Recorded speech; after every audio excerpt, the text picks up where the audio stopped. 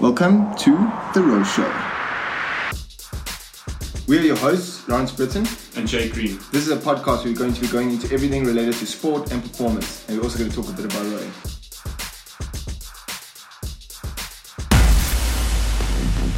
In South Africa, It brings people together, it breaks down barriers. Yeah, right. My passion Winning. to be the best. Being the best is something we strive There's for. crucial role in South Africa. compassion, Great passion, fiction, gold, ultimate goal. glory, relentless training, pain. Everyone watches the Olympics, and it's easy to appreciate the level of skill of any athlete competing there, but it's hard to understand the journey each athlete has taken to get there just by watching their final performance. Today we're going to look behind the scenes and try and understand the years of work and dedication, the pain and the hardships an athlete has to endure to have a chance at standing on the greatest sporting stage in the world and a chance for glory. Hello boys and girls, ladies and gents, thanks very much for tuning in, hope you enjoy. Today's guest is an incredible and inspiring woman. She is a world champion in the lightweight single sculls for 2017 and has 8 other world rowing medals behind her name and is by far South Africa's most successful female rower, Kirsten McCann. This is one of our longest interviews, and we really got into the details behind Kirst's training and racing to find out how she performs at the top of her sport.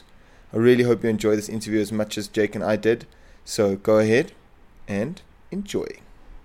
Cool, welcome to the show, Kirst. It's awesome to have you here. I know we've been trying to set this up for quite a while, but it's really cool to finally have a sit down and a chat. Let's get straight to the good stuff. How does it feel to be world champion? Well, firstly, thanks for having me. It's really cool to chat to you guys.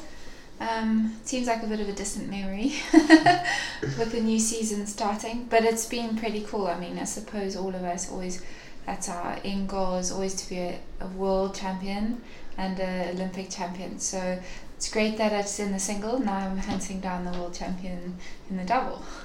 There we go. And has anything changed in your day-to-day life? No. Now that you're world champion? No, nothing. I think, I suppose I didn't ever think it would. It's always nice to get back to just training and being normal. There was a little bit of publicity around the World Championship status afterwards, which is not my vibe, so that was a bit tricky to do a bit of press. But having started the new year, now everyone seems to have forgotten about it, which is great. It must have been a bit of a nice world challenge. I know it's not your thing, but it must have been nice having that kind of attention for once. Because I mean, rowing is not as important as a sport as cricket and rugby in this country, at least. So it's been nice getting some attention like that. So I mean, the attention, I suppose I struggle a bit with that whole attention thing. So when you get back and there's a lot of fuss, I don't do so well with that. I don't really like being the centre of attention. But I think the main thing was that to get exposure for rowing. That's how I seem to get through it. Is as soon as someone said, if you do this interview, it's because rowing will get the attention and the limelight, then I would agree to it. I don't really like being the centre of attention. I don't know why. So when I was on the podium at World Champs, it was really cool, but it was really difficult as well because I just wanted the gold and then just to go be and just be a normal person, not be treated any differently or anything. So I think it is hard, but like you say, it was cool to get attention on rowing. For once, rowing got to get the attention. Wow, cool. It is, and it was such a cool race. So let's. I'm sure everyone listening has watched your race, and if they haven't, really, they must go and find it and watch it because it's such a cool race.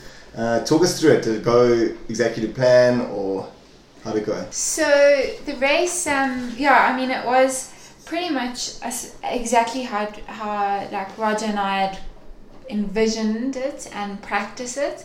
So it was really good. But when we look back now, even like chatting with Rog, it seems like I was a little bit too relaxed in the second 500. So I mean, I know I'm pretty quick out the blocks, but when I watch that video, I look like I'm a little bit lagging on the first or the second stroke. But and then I get up ahead and then settle into it, and it's so strange because I remember so distinctly going through the second 500. Like the first 1,000, I had to remind myself to be really patient because it's very easy, and I mean, like people would have seen it in our previous racing a lot, in like Rio and leading up to Rio, that we it's easy to burn yourself so hard in the first 1,000 and then kind of hang on. So I'd moved a lot away from doing that this past season. And in the second 500, I remember being so relaxed in the race that I heard a noise and I looked up and there was a plane flying over. And then I was like, no way. I was like, no, this is so weird. But I was so relaxed and I was so in my rhythm. But then, going through the 800, I realized, I think it was the Swiss and the Swedish girl were up on me. And I thought I went through the 1,004th. And I thought to myself, I really need to go with these girls now. Otherwise, I'm going to get left behind and there's going to be too much to make up. But I think that confidence comes from the racing early in the season. Like you know your race plan really well, so then you learn that you can actually pace yourself better. It doesn't matter what the other crews are doing so much in the second 500 or second quarter of the race, and then you know that you're going to have a good second K. I think a lot of crews, you see that like sort of trend of like as they start to perform better, then they don't have to like go out too hard. Everyone else is going out harder to chase them almost. Yes, that's exactly it. So that it was such a cool sensation because I knew like I was well within myself and I had a lot, but I knew through the 1,000 I really had to move with those goals. I did because I didn't want to leave it all to a big sprint, which I did have a big sprint in me, but not like 4 lanes. Not rely on the sprint. Rely on the sprint. So still be in the pack there. So I realized, I knew the Dutch girl had gone out ahead and I thought she wasn't my worry at that stage. It was more the Swiss and the Swedish girl I needed to stay with them there. And then when I just had a confidence when I think I moved through them just after the 1,000. I had a bit of a confidence, okay, they cool, like, I know that they can still sprint, but I felt like they were kind of they spend their cookies and now you're sort of ticking them off as you go. But then I saw the American girl and I thought, this chick I know has a beast sprint. I've seen like Lucerne and I just had like this feeling she was going to come with the fury. So I thought, I need to watch this American chick. I got to keep watching. And I was like, you got to go now. And then the plan was always, I think the cool thing was the plan was always to move at a certain point in the second 1,000. And it was irrespective. So, I think as athletes, sometimes we only do what's necessary just to win. And I had moved away from that to not be defending titles, but to have more of an attacking approach. So, like, there was a point in the second 1,000 where I was like, you have to move now. And it became, I think I trained so hard and worked so hard with Roger in the sprint that 750 meters, I think it was 800 meters, I was just going to move irrespective of where I was. And it didn't matter who was ahead of me, who was behind me, and I was going to keep stepping. And I think I was in really good physical condition that, like, I'd experienced pieces where I could step each like 250, and it was just about that. And I think you guys said to me after the race, I was well clear by like 200 to go, but I was still going for it and still sprinting more. So it was more just executing exactly, not just, okay, cool, I'm ahead, I'm going to take it down now. Because I think it's also nice to just be able to finish and say, you put your best race out there. That is what it is. Yeah, and I think the thing is not, like you said, put it out there and just to have no unfinished business after that race. So if for some reason I had ended silver, I'd raced the best race I possibly could have. And but I do remember in the last 100, about 100 meters, I was like, right, this race can end now. I would like to be a world champion. Sure. And I was like, I just have to get through 100 more meters. So, but I think the biggest thing also was, I think crossing that line, someone was actually asking me the other day, like, what do you feel afterwards? So I was like, actually, I was just looking for Roger at the finish line. And someone said, you look like you were looking for something. So I was looking for Roger because I thought he was the one, straight after Rio, after the massive disappointment, he had said to me, we're going to spend the year in the single, we're going to see if we can make you a world champion. I believe you can. And my confidence was so low then that I was like, this guy really has faith in me. And I thought, well, at least someone believes in me because I don't. Cool. That is really, really cool. Yeah, so that's why I just felt that race, besides obviously personal goals, like it was, in a sense, his goal, because he was the one that said straight after a 5th place at the games, I believe you can be a world champion. So that's like, that was really cool. And so that's mainly why I'm at the end of the race, I'm just looking and thumbs up to Roger at the end. So deconstructing that race a little bit, we'll go back a couple of years to your beginnings in the sport. We both know, and could you elaborate on your family being sport crazy, and how did you eventually get into rowing in South Africa? Yeah, so I mean, my family is crazy about sports. I mean, really, it's ridiculous. My dad was really, really sporty, and my mum loves sport, and she was also sporty at school, but not quite to the extent my dad was. And I suppose, I don't know, we always just grew up with sport around us. Like, that's what we did. From the time, like, I think I was 4, I've done every sport possible. Couldn't be busy enough. And then I suppose I was always convinced I was going to be a swimmer, because I love water. And then my brothers were rowing, and I thought to myself, well, actually I went in one of their rowing camps, and they put me in a scull, and I don't know, I can't even remember why, but I just loved it straight away. It was just so cool. Maybe a combination of the water, being out on the water, but also a water sport, but it was so peaceful. And I mean, it's hard to even say like how I felt about it. Put the feelings into words. But it's so cool. And often when we do steady rows, like this morning or even on camps, it reminds me of how much I love rowing. And why you do it. Yeah, it's just like peaceful. But then yesterday, like in pieces, then I realized, oh my gosh. Yeah, because like rowing has got this like crazy two sides. Like on the one side, it's like super peaceful and calm and collected, and on the other side, it's like complete chaos and berserk when you're pushing yourself so hard. And like I often think to myself, like when we're doing the ridiculous pieces, like I think, what is it that keeps me going when the pain is like overriding everything? And then like even in yesterday, like you doing pieces at race pace, and then suddenly you're like, no, I want more. And what possesses me to think I want more when I'm like hurting in every possible part of my body? So it's quite interesting. I still think, and so many times after the World Champs, people said like, what is it about the love of rowing? Like, and I'm just like, I can't even describe it anymore. It's just there. And I suppose it just, I know after a training camp like Lesotho, and I'm like, oh, I love the sport. Then I'm like, okay, I know I'm still doing the thing I love. But anyway, back to the grounding from family. My brothers rowed, and then I suppose I just really enjoyed it. But they also, then we had this thing in the family.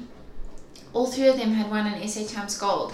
And then I was like, oh my word, I'm going to be such a loser if I'm the only one in the family that doesn't have an SA Champs Gold. And so that was an end goal. But it wasn't like competing against each other ever. It was more like, you know, that's a standard, and then we're supporting each other. Yeah. So they never ever made me feel like I was an underachiever if I didn't get the gold. It was more just motivation. And I also remember being on holiday, and I think it was the end of grade 8, so when you're about 14, and my mom's friend was staying with us, and she made a comment, sure, Kirst's dad is quite like pushy, but he's not pushy. It was because he said to me, are you going to go and train? And that sounds ridiculous, but it's not. It was because he knew what my goals were, and I had asked them to bring the ergo on holiday, and it was more just a gentle reminder of, you know, it was more just a choice. You don't have to, but then don't be upset if you don't win or you don't make the crew. So he's not pushy at all. It was just, it's more support. It's more reminding you of your goal. I mean, when you're 14, it's easy to just sleep in or to not train or not go for a run. So it was more just him supporting me and reminding me of achieving my goals. But then even now, like, I mean, I just think, like, I mean, I know if I don't train for one day, I just get grumpy, and then everyone's like, just go and do something, some more exercise. Yeah, we know that you are a crazy trainer, and I think we'll get into the training in a bit, because there's something I want to ask you about in the training side. But you're still being at your school days. I mean, your rowing career took off like a rocket. I mean, you went straight juniors, you did quite well, and then you went straight to the Olympics pretty much. I think you're the youngest Olympic rower for South Africa. Yeah. So, I mean, at the Beijing Olympics, I was the youngest rower there. And, I mean, it was such a cool experience, but also awful to be rowing in the C final.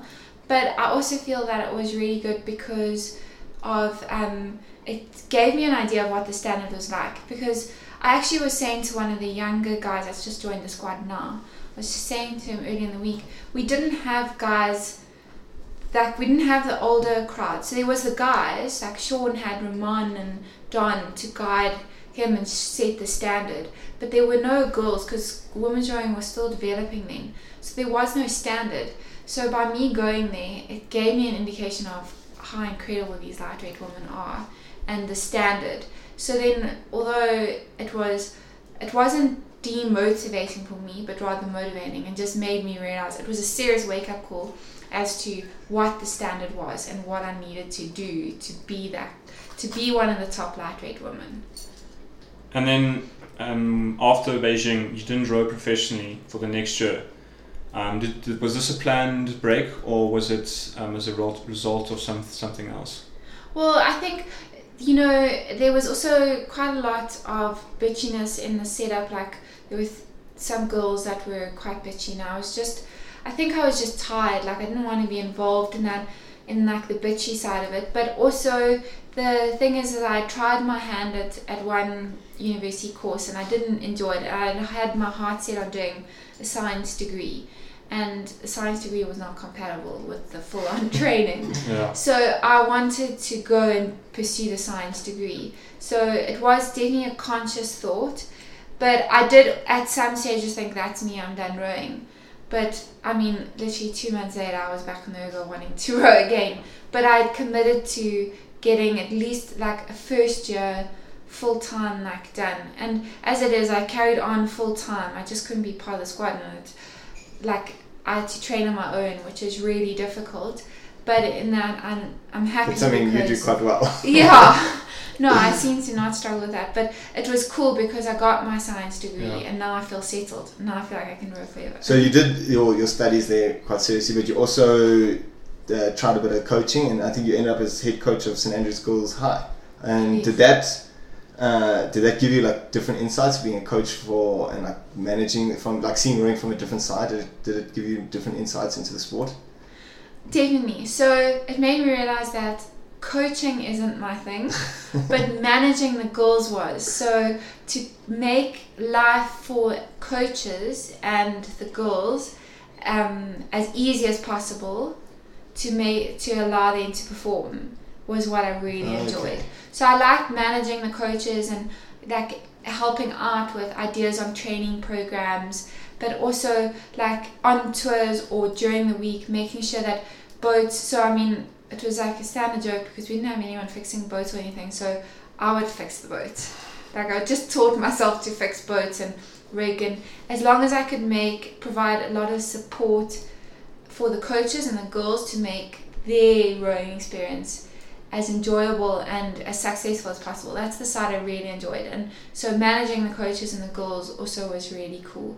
What I did realize though, when I was coaching, before I had decided to carry on with serious rowing, was that I hated the fact of putting girls out on the water and I couldn't go and control the outcome of the race, that they had to control it. Yes, I think that's a really tough part of a coach, is the actual race they must want you just hope that your athletes are well prepared and they can control it well. So yeah, I mean, I enjoyed the managing side, and I remember just being on tours trying to, as long as, I mean, I would do anything that the girls and the coaches, and even I remember supporting my coaches to the death of me, of parents having a full go at me, but as long as they could do their job as best possible, then I was happy. Well, then you went from a coach back into the rowing seat, back into being an athlete, and since then you've You've gotten about 9 medals at world rowing events throughout your career. Not about. She got 9. She's got 9 medals. I think it's really impressive. Yeah, I mean, I think the standard of the team's pretty high. So you come in and like you see guys winning Olympic game medals, going to the Olympics. Then I mean, even like Laurie, you and John winning at under 23s. I mean, it made my bronze year. It was cool, but I wanted the gold like you guys had it. So it's healthy motivation and competition within the team. So I think it almost comes naturally in a team like ours where there's people achieving you, so you want to work harder, train harder, strive to be just like your teammates.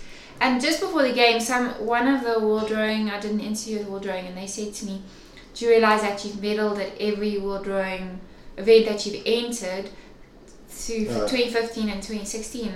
And I said to him, well, actually, no, I haven't really realized that. Thanks for telling me that. I didn't know that. Because it wasn't like a conscious, oh, look at me kind of thing, but it was more just, well, I want to win. So it's more like a natural progression. So, I mean, I still have some serious unfinished business in the lightweight women's double though. Of course. Because that is my least successful boat class so far. And I mean, it's the pretty most successful. important one. Yes. Olympic event. Yeah. So all of these results, behind all these results, there's obviously massive training. So let's talk a bit about the training that gets the results. In our team, I think it's safe to say that you're the most consistent person at training out of the whole team. And is that something that you really have to work towards, or is it something that like just sort of comes naturally, like not getting injured or not getting sick that often, and just making sure that day in, day out you can put out consistent performances? So I must say, I think since a junior, like I don't get sick very often, and I don't get injured very easily. And I mean, I remember so clearly as an under 23 or a junior athlete wanting to be like waking up and just be like, can't I just be sick today? Can't I just have something wrong? I'm tired. But I mean, that's a bit weird. But it's because I just go day in, day out, just training. But training comes very naturally. But also, I think I learned the hard way is that I think there was a few times where I've raced and I've just been a bit lucky on performances, and then like I'm talking about under 23s more in 2010. Like I did what I could. I trained as hard as I could, being a head coach and racing and studying full time. So I mean, I did what I could do, but I also, I realized then I needed to do more. So I'd never miss training, but I realized I had to do more. So training does come pretty naturally for me, but I had to work hard at, it was identifying weaknesses. So, I mean, I love to race. So race pieces, short pieces are very like natural to me, but the long steady used to be very unnatural to me. So then I worked really hard on that coming out of under 23s into like more university champs and that, working on that. But training for me is very natural. I mean, I think I just train every day. Yeah, I mean, so on that, because that's what I wanted to bring up earlier, and you said like how you can't miss you can't miss a day of training. Yeah. You did a session the day after your World Champs gold. I mean, that is, what on earth made you do that? In the heat as well. Yeah, so I mean, that is a very big plus, but can also be a very big negative. So, I mean, after World Champs, I was just like, well, I don't want to like wake up. It's so natural for me to do exercise every day. So if I wasn't rowing that day, I was going to go run. And I thought, well, there's still the girls getting on to race their lightweight double A final today. I need to make sure that I've done a session so that it settles my anxiety that now I need to go after this lightweight women's double final or boat or whatever. So I mean, it's just easy for me. If I wasn't rowing that morning, I would have been running. And I also wanted to go out onto that course and feel no pressure. I mean, when you're racing on there, every little bit of wash or yes, my legs are a little bit tired today and it's a bit concerning. I wanted to go out and row and just thug it along and just have no anxiety or nerves on that course, which was so cool. I just pulled hard that day. I mean, you pull hard in racing, but in training I just got back into not being worried about how my leg feels, is tired, like would it be a bit easier in the steady. So that was what it is. But my training has gotten me I suppose, I don't know if you could call it a bit of an obsession with training, has gotten into me a little bit of trouble, because I often sometimes I remember so clearly in May, it was an off day, and I asked Roger, I said to him, can I please train on this day, because it's going to make me a better athlete. And he agreed, and it came to bite me later on, because I was just finished about a few weeks later, and he's like, from now on, so now he has to be very strict with me on off days. He often says to me, no training, the most exercise you can do is walk your dogs. He has to, I have to. That's a good problem to have. Yes, but it is a good problem to have, but I think it's made me, I've had to learn the hard way. And everyone kind of comes up with ideas that they think makes them stronger than their competitors. What philosophies do you have that you think gives you success and makes you better than the person you line up next to on race day? So so firstly, I really believe in a happy athlete as a fast athlete. I know that when I'm happy, I'm fast. I mean, obviously there's days when I'm not happy, but I'm talking about the general picture. If I find when there's a bit of outside pressure, or some outside emotional pressure or whatever, then you feel a bit more stressed, and then I'm not as fast. So that's one big thing, is a happy athlete is a fast athlete. I really live by that. But I also must say, maybe I shouldn't be disclosing this on the show, but I often think to myself, I'm a very private person. Don't worry, no one's listening. And obviously I'm friends with my teammates, but then at World Rowing events, I see the competitors all chatting socially, and especially at weigh-ins, and I'm I do not want to talk to these chicks. I'll talk to my partner, who if I'm in a crew boat, but other than that, I don't want to talk to you. I want to beat you. I'll talk to you after I've raced you. But only if I've won. So maybe that's also a little bit of a crazy thing. But I suppose I'm just fiercely competitive, and I don't like to give away secrets. So that's why I think, because I'm private, so some certain things I keep very close to me, so that competitors can't capitalize. And I also believe in not showing any weakness, which is not always great. Okay, so yes, that's quite intense, I must say. So now, on that not giving any secrets, will you let us know what your PB on the 2K is? Oh my gosh! So I will, because I suppose I'm not a world champion this year, but last year I was a world champion, and people crushed me on the ergo if it was other countries. But currently I'm on a 709.0. So that's my PB on a 2K. That's obviously also a big thing, is underweight. So that's at 58.5. Yeah, so that's a big one. That's pretty impressive, I think. I think a lot of people. And an altitude of 1,500 meters. Yeah, impressive. We don't get the fortunate thing of racing at sea level. Or ergo trials at sea level. I think it's a big shock to people that come up. After one of the most successful years for women's rowing, where we brought home medals at every level of the sport, yet at a national level, at a senior level, we have a relatively small group of women.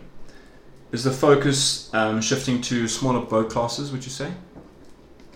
I think just based on the fact we don't have many girls, I think that we are in the smaller boat classes. For lightweight women, it's obvious we have to be scull, and then double. Doubles are the only one for that. That's the only one for us. And then under 23s, they're not. Obviously, scull is a little bit easier because we limit our numbers. But I think that we're really successful in the smaller boats, and I think. But if you look at our current under 23 heavyweight women, I don't know what they're like in terms of times they're pulling, but I thought, we've got Taylor May in Michigan. Michigan. Paige at Michigan. I think Jess Scumby is going to Michigan. Then there's possibility of this Alex Savagna Blanche and Megan Hancock. and I mean, we're not really sure what she's doing with weight class, but the other girls are all heavyweight women, which, I mean, I would imagine there's a possibility for like an under 23-4 or something now. That's Olympic boat class, which is pretty exciting. I mean, I don't know what coaches' plans are, but there's definitely numbers coming up that we can now no longer, it's not just about a double or a pair. There are some other numbers coming up that maybe... For sure, and some exciting times as well, I think. And then, okay, so you brushed on a lot of the girls going to the States. So, I mean, a lot of the South African girls finish rowing here and then head off to the States. I mean, do you think that is a good move? And like, what advice would you give someone, a schoolgirl finishing, and just what advice to go forward with the rowing? So, I mean, I don't think it's a bad thing to go to the States in the sense of as long as you're doing good training. Obviously, we want to keep them in South Africa, but it's also really difficult, I think, with when you're coming out of school and then wanting to do a degree and get all the training in. I think that's where the tricky thing is, and that's where the American varsity make it a bit easier. They structure their varsity around the training, which is really cool. But I mean, I think what was really promising was Taylor May coming back after her first year in Michigan, and though she was a bit below the standard, I mean, she was finishing behind me in the erg pieces. She spent 2.5 months training with us, and she was absolutely thumping me at the end, so which is really cool. So I think the best thing is, it's hard to say should they go overseas, shouldn't they. I mean, obviously we want them to stay. I think for lightweights, I personally believe you have to stay because their programs don't accommodate lightweights and sculling. But I think that if they are wanting to go overseas, they have to keep up a good relationship with our coaches and then commit to coming back in May and training with the squad and committing fully like Taylor May did in 2017. That was really good, and she really wowed all of us. I mean, I think as someone training alongside her, she never moaned once about any training that she did. She did every single session. She really, it was damn impressive to see how she handled the training and how she improved. So that was really cool. I think also the juniors, they come out of, it's so intense. If they go to Junior Worlds, they finish in August, or even if they don't make Junior Worlds, but they still really want to make it after school in terms of rowing. I think it's hard because they go and do the trick, and then they come in January and they're so far behind and they give up hope, and then they don't row. And it takes so long as well. Yes, and I just think the thing is that, so I won my first world champs at the age of 29. I think it puts a lot of it in perspective. I think it just makes you realize that actually there's no time frame on this. You've got to commit that rowing is a long-term sport. It's not like, I think often say swimming, you're really young when you start achieving and on a senior level. Whereas I think with rowing, you have to realize that it's a long-term game. And some guys, I know one of the Aussie guys in that he got his first Olympic medal, which was a silver in London, at the age of about 35. Yeah, who won a medal at 35? It was James Chapman in Really? Aussie Aussie men's 4. Yeah. Oh, so the thing is. Sorry, I don't need to interrupt there. But so talking about those future plans and stuff, and then going back to your rowing. Obviously, the goal is Tokyo 2020 Olympics. But as we discussed, there's only the women's lightweight double. So when do you see Raj starting to shift the focus from you being in the single to trying to form a double? I'm not really sure, but I would imagine there'll be some focus to put a double together this year. But I think I feel so confident in what Roger does that I feel so relaxed that I'm in the scull now. When he decides to put me in a double, I'll be happy to row in the double. And until then, I feel quite relaxed and free. Like I don't feel like there's just pressure. There's no taking the pressure off, giving Raj the trust to make the decisions. And I feel happy that I don't have to make those decisions. Yeah. And I also think that, we've seen, they're the biggest competitors, but we've seen what the Dutch lightweight women do. They didn't field a double in 2013 or 14. 2015, their double didn't go so well, despite having 2 excellent athletes and the Olympic gold medalists. So I think the thing is that often there's a misconception that we need to be flogging the double right from the end of the Olympic cycle to the new Olympic, to the next Olympics. Whereas I feel quite relaxed because I think that Raj has enough knowledge when to do it, and they've proved that you don't have to spend infinite amounts of time in the double. I think your success in the single definitely feed into the double when you do jump back in.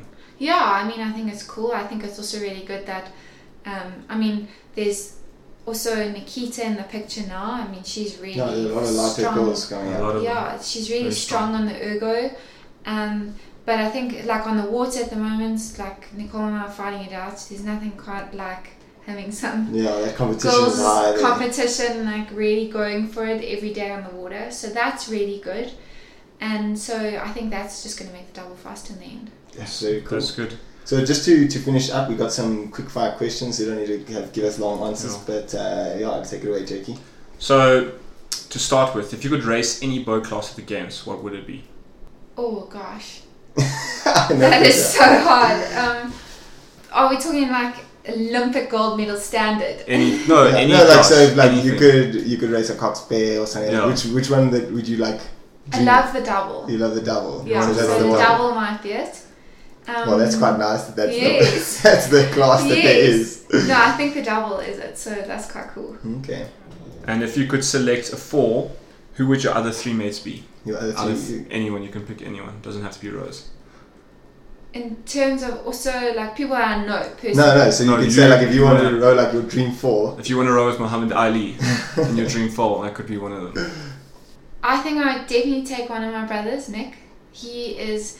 I mean, people think I'm a bit mental with training. No, he's fast. I know he can run really quick. And he's tough. Like I have yet to meet a tougher athlete than that guy. So Nick, my brother, would definitely be in there. And then I'm left with 2 more. I think I'd probably pick. There's a lightweight that I've always been absolutely. I just thought she was the best lightweight rower that. And although she doesn't have an Olympic gold, it's that Alexandra Tsovu from Greece. Yeah. I thought she was absolutely incredible with her rowing. So this is quite interesting because you've got a bunch of scholars at the moment. And the last person... It can be a quad though. Or quad, yeah. Quad, no, yeah, okay, quad. So quad. Then I think I'd go, Kim Brennan. Oh, okay. Yeah, So good well-rounded. pick. She's Good like- pick. Yeah, I mean, I just think I remember watching her at the 2015 World Champs. They were on the same bus as us, and she was so feminine, but such a thug on the water. Yeah. Yeah, well, you could say that. And I think, really inspirational. But I mean, I could put an 8 on octagon. Yeah, I suppose. Now that I start thinking about the girls in rowing and even outside rowing, No, you could go on for days probably. Okay, so what is your favorite rowing race, and like a race that you find yourself watching like over and over again? I mean, the Lightning Men's 4 in London. I mean, that is pretty That's a good choice. phenomenal. Your guys' pairs race at the Rio Games. That's something I really, really enjoyed watching. Men's pair in Sydney. That's pretty inspirational. That's the The French French pair. guys, That's the best race I think. that is. Although just this like- year's pair race, like It's 2017's not- pair Oh, race, yes, also yeah. comes pretty close to that one. Yes. That one is just the French are just. If you're listening and haven't watched that race, Yeah. You'll link it. 2000. It's the Sydney Olympics. it is the final. best race you can possibly watch. It is amazing. No, Cool. it is. Then our last quick fire question is: if you had to choose a different sport to go to the Olympics in, which would it be and why? Diving. I would like to be an Olympic gold medalist diver. I think it is the most epic sport to watch ever. I wish I could be a diver. I would be a diver. Absolutely. I think I just love watching, and I think it's the precision, and you can see they have to work pretty hard because I mean they don't get to go and row 200 k's a week so they obviously do some form of training to keep themselves slim and trim and But it's like it's one movement. Yeah, and it's just like the precision that you have to get. I mean, I at the Olympics, when they have a World Champs, I just sit and watch it for hours. Very And cool. and I even feel like I'm starting to become quite good at critiquing. You could be a judge, maybe after you've done the rowing, you could go and be a judge. Yeah, I'm going to be a Olympic wannabe diving. diver. Lawrence, Diving. what sport would you take? What sport would I take? Oh, I don't know. I think I would do track cycling. I think I would be the right build for it. And I always dig cycling as well. I'm always a big fan, so that's what I would do. And you, Jakey? I think I'd do sevens rugby. Sevens rugby? That's very cool. Very cool. Yeah, so good choices all around. Yeah. Very cool. Okay, well, thanks so much, Chris, for joining us. And I think it's going to turn out really well. Thanks so much, So, thanks, Chris. Cool. Tops. Cool. Hey, it's Lawrence and Jake again. Thanks very much for tuning into the Row Show. Remember to send us any ideas that you have on the show, any questions. You can leave your comments below, or you can email us at therowshowsa@gmail.com. So just remember, it's therowshow with sa@gmail.com. You can also find all the links to any guests or any notes on the show below, and feel free to leave the comments there. Until next time, we're out. Cheers. Sweet.